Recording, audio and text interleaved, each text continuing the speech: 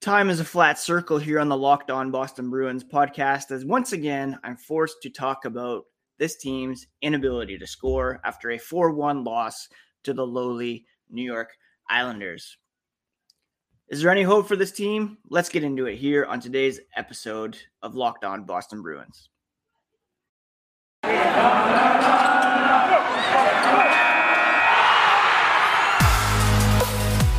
You're Locked On Bruins, your daily podcast on the Boston Bruins. Part of the Locked On Podcast Network, your team every day.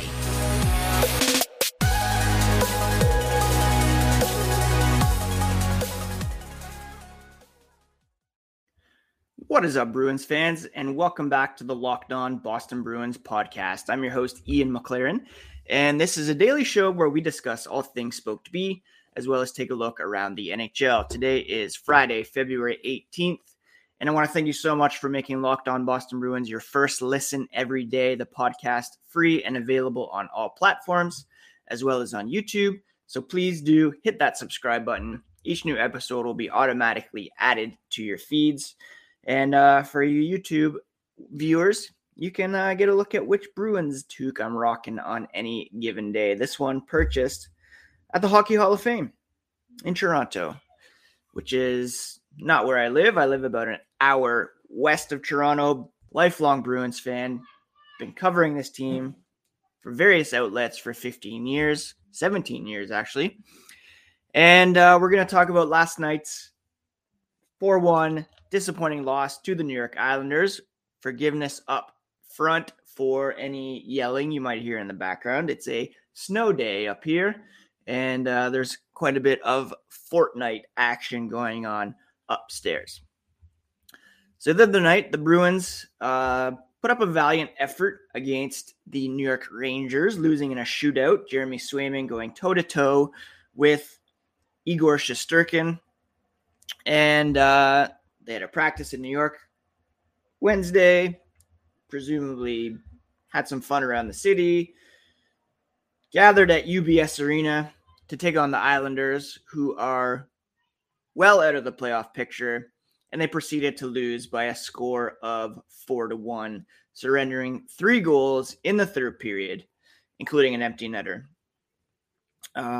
Bruce Cassidy said the Bruins, he thought, were a better team in the first period. The Islanders, playing at home, have a lot of pride. When you don't have a good first period, usually push in the second.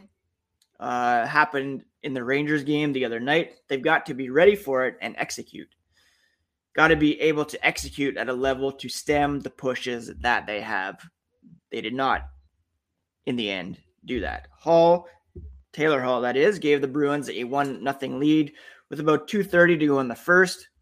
Kind of squeaking one by Ilya Sorokin and really giving credence to the mentality that you just have to shoot, and success will come. But then they allowed a J.G. Pageau power play goal. Matt Barzal obviously had to score against the Bruins. Brock Nelson with the empty netter. The Bruins did have a couple chances in the power play. They went 0 for 2. Would have been timely to get in on those. But again, there were a lot of instances, and I talked about this so much in the first half of the season when they were struggling.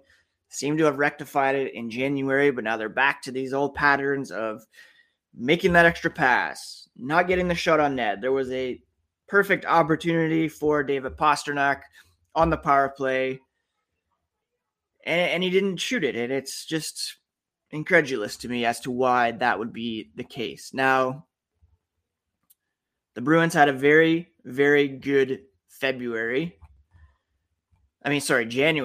February, not so much. They, in fact, are dead last in the NHL in goals per game this month, averaging only 1.5 goals per game. That is atrocious. They played 6 games. They're 2-3-1. 9 goals for 17 goals against for a 1.5 goals per game average. Now, they are only allowing 2.83 goals per game, which is, I believe, 13th in the NHL, so kind of middle of the pack, but just not scoring at all. Yes, Patrice Bergeron was out of the lineup for a few games. Yes, Brad Marchand is missing due to that suspension. But at the same time, the issues go deeper than that. And, you know, when you invest your offseason cap space in bottom six forwards, I guess that's going to happen. You know, they wanted to kind of revamp the bottom six. They brought in Erik Haula. They brought in Thomas Nosek. They brought in Nick Foligno. Nosek, Haula have been playing well in their roles, but these guys aren't really infusing the lineup with a ton of offense. Haula has 5 goals in 45 games. Nosek with 3 goals in 42 games. Nick Foligno stuck on 1 goal through 31 games. Only 2 Bruins, not named Pastrnak, Marchand, Bergeron, are in double digits when it comes to goals, and that's Taylor Hall, who scored last night, and Charlie Coyle. Then you have Charlie McAvoy, Jake DeBrusk, each with 7. Craig Smith, Curtis Lazar with 6. As much as we talk about needing help on defense, I think this team, again, the secondary scoring issue still persists, and that's something that needs to be addressed prior to the trade deadline. Bunch of names out there on the trade market. Brock Besser popped up yesterday. Phil Kessel can be had for a 3rd-round pick with half salary retention. That's very appealing. Marchand, Bergeron, Kessel. How fun would that be? But right now, it's a small sample size, 6 games in February, but 1.5 goals per game. Again, the Bruins well entrenched in a wild card spot. They're 6 points up on Detroit, although with 3 games in hand. Even with the loss last night to the Islanders, they're still 16 points up on them. So, you know, if the Bruins don't make good on these games in hand, it could get a bit tight between the Red Wings. The Bruins, a +1 goal differential, which is lowest among all potential playoff teams right now. Everybody in a playoff position has a positive goal differential.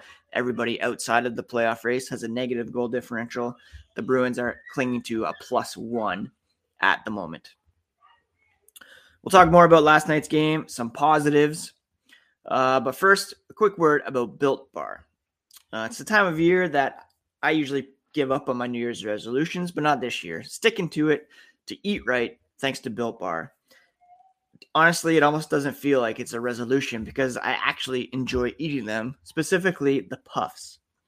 They're the first ever marshmallow bar that's infused with protein. They're fluffy, marshmallowy, not just a protein bar. They're really a treat, covered in 100% chocolate and delicious if you dip them in hot chocolate as a little extra tip.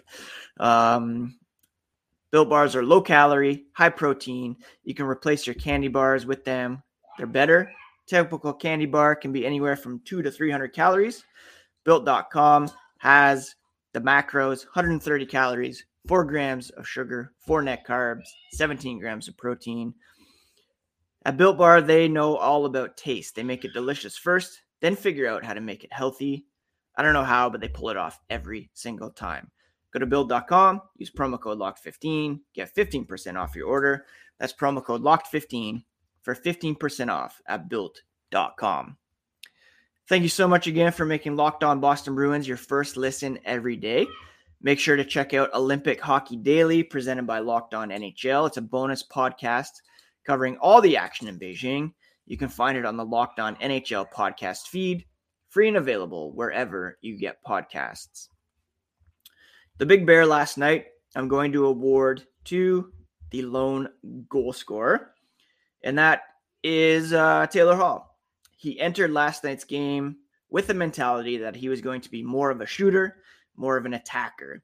He was rewarded with his 11th goal of the season, sneaking a sharp angle shot by Islanders goalie Ilya Sorokin. He also generated a bunch of other high-danger chances, recording a game-high 7 shots on goal. It would have been nice if others had taken his lead.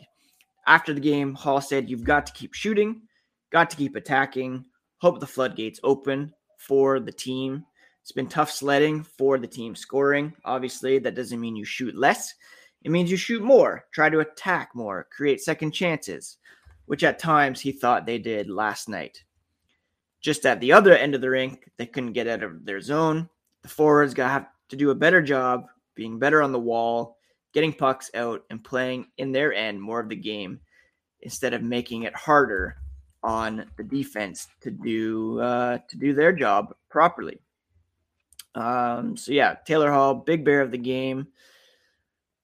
The Bruins did generate more scoring chances than the Islanders at 5-on-5, 23-16. High danger chances were 8-7. But overall, the Islanders had more shots, more shot attempts at 5-on-5, skewed a bit in all situations. But the Islanders had the advantage when it came to expected goals in this one, thanks to their shot advantage and the high danger chances that they were able to generate. Now, Patrice Bergeron did return after missing 3 games with a head injury, centering Hall and Pastrnak. He had 2 shots, won a bunch of faceoffs. Taylor Hall said, "Bergie, he's the best, makes the game so easy. Never seen a player that's in the right spot all the time, offensively too. It's incredible for someone to be that dialed in his own zone and then skate 150 feet to be in prime scoring areas that he is. So much fun to play with him. Eye-opening whenever he does get to play on a line with him. And that could very well continue on Saturday against the Ottawa Senators if Brad Marchand's suspension is not reduced." Urho Vaakanainen was also back in the lineup following a 5-game absence. He played some regular shifts with Charlie McAvoy, and now that everybody's healthy, or not everybody, Zboril's still out, but it'll be interesting to see if they keep this group of 6 defensemen in the lineup: Grzelcyk, McAvoy, Riley, Carlo, Forbort, Vaakanainen. 4 left-hand shots, 2 right-hand shots. I've been saying a lot that, another right-hand shot could be pretty valuable to add here for the Boston Bruins. Now, I talked about the scoring.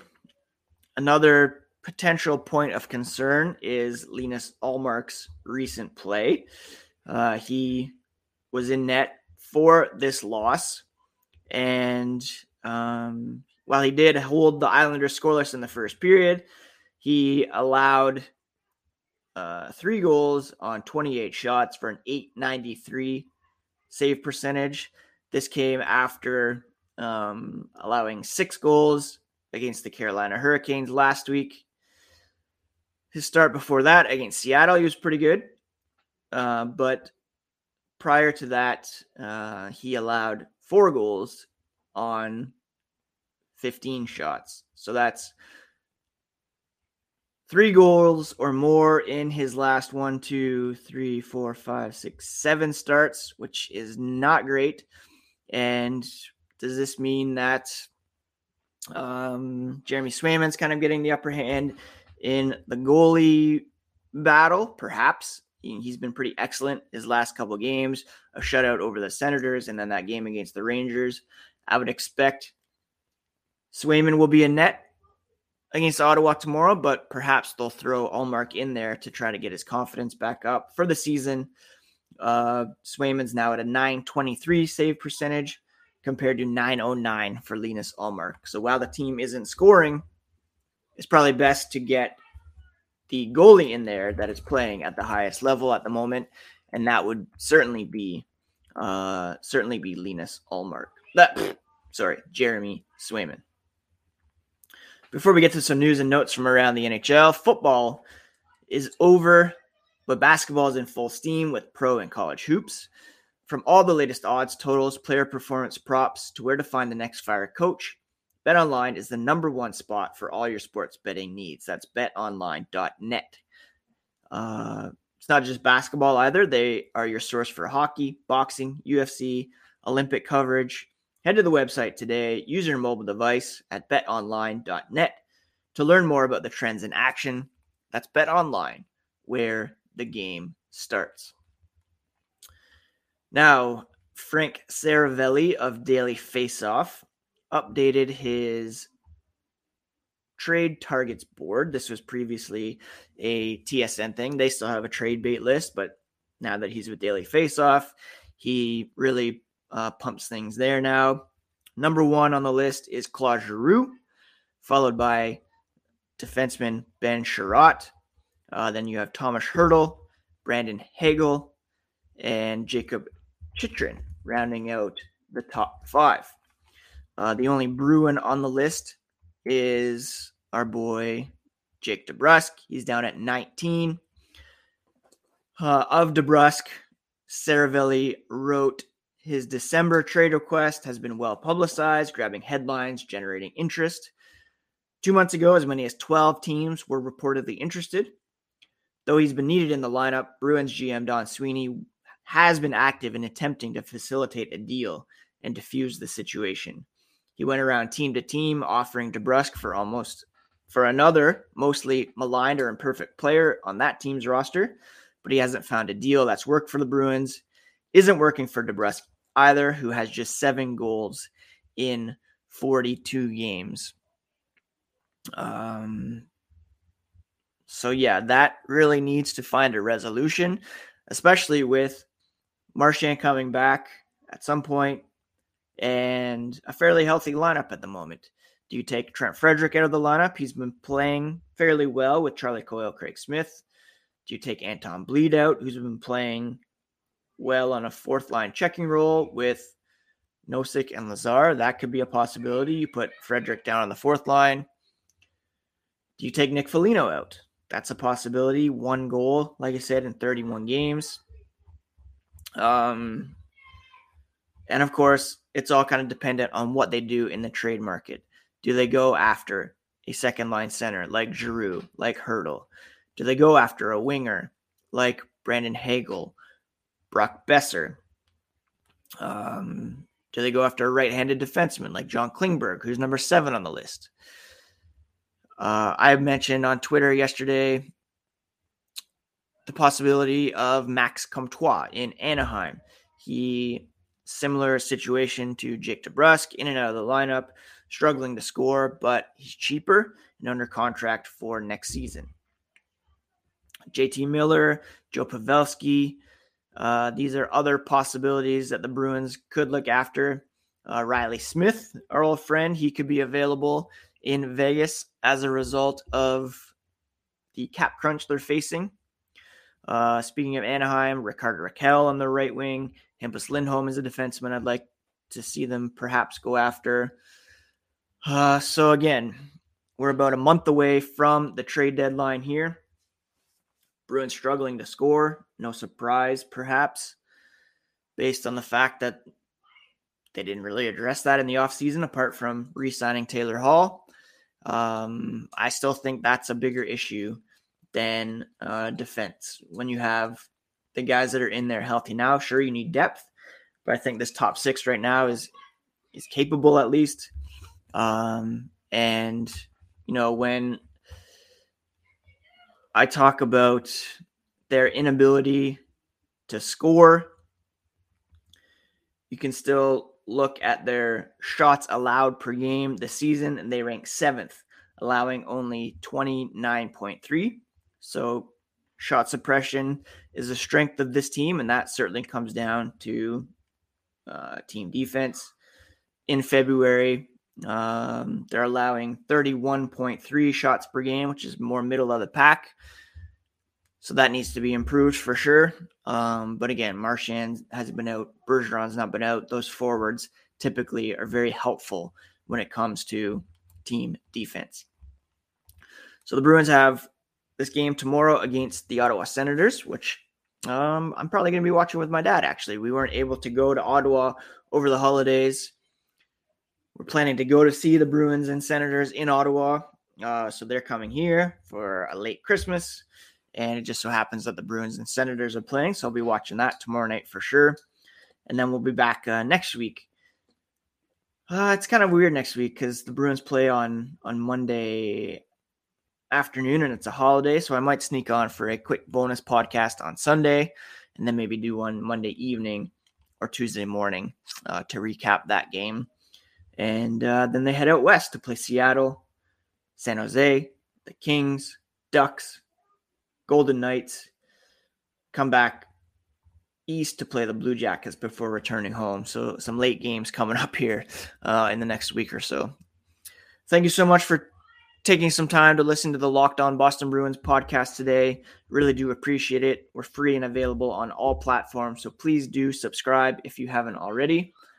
And I hope you all have a great weekend. Like I said, it's going to be some family time, catching up on some shows. Boys have hockey. And hoping for a nice, fun, somewhat relaxing weekend as well. I hope you're all taking care of yourselves, taking care of each other. I'll be back on Monday with a fresh episode, or maybe Tuesday, maybe Sunday. Who knows? Locked On Boston Bruins, part of the Locked On Podcast Network, your favorite team every single day.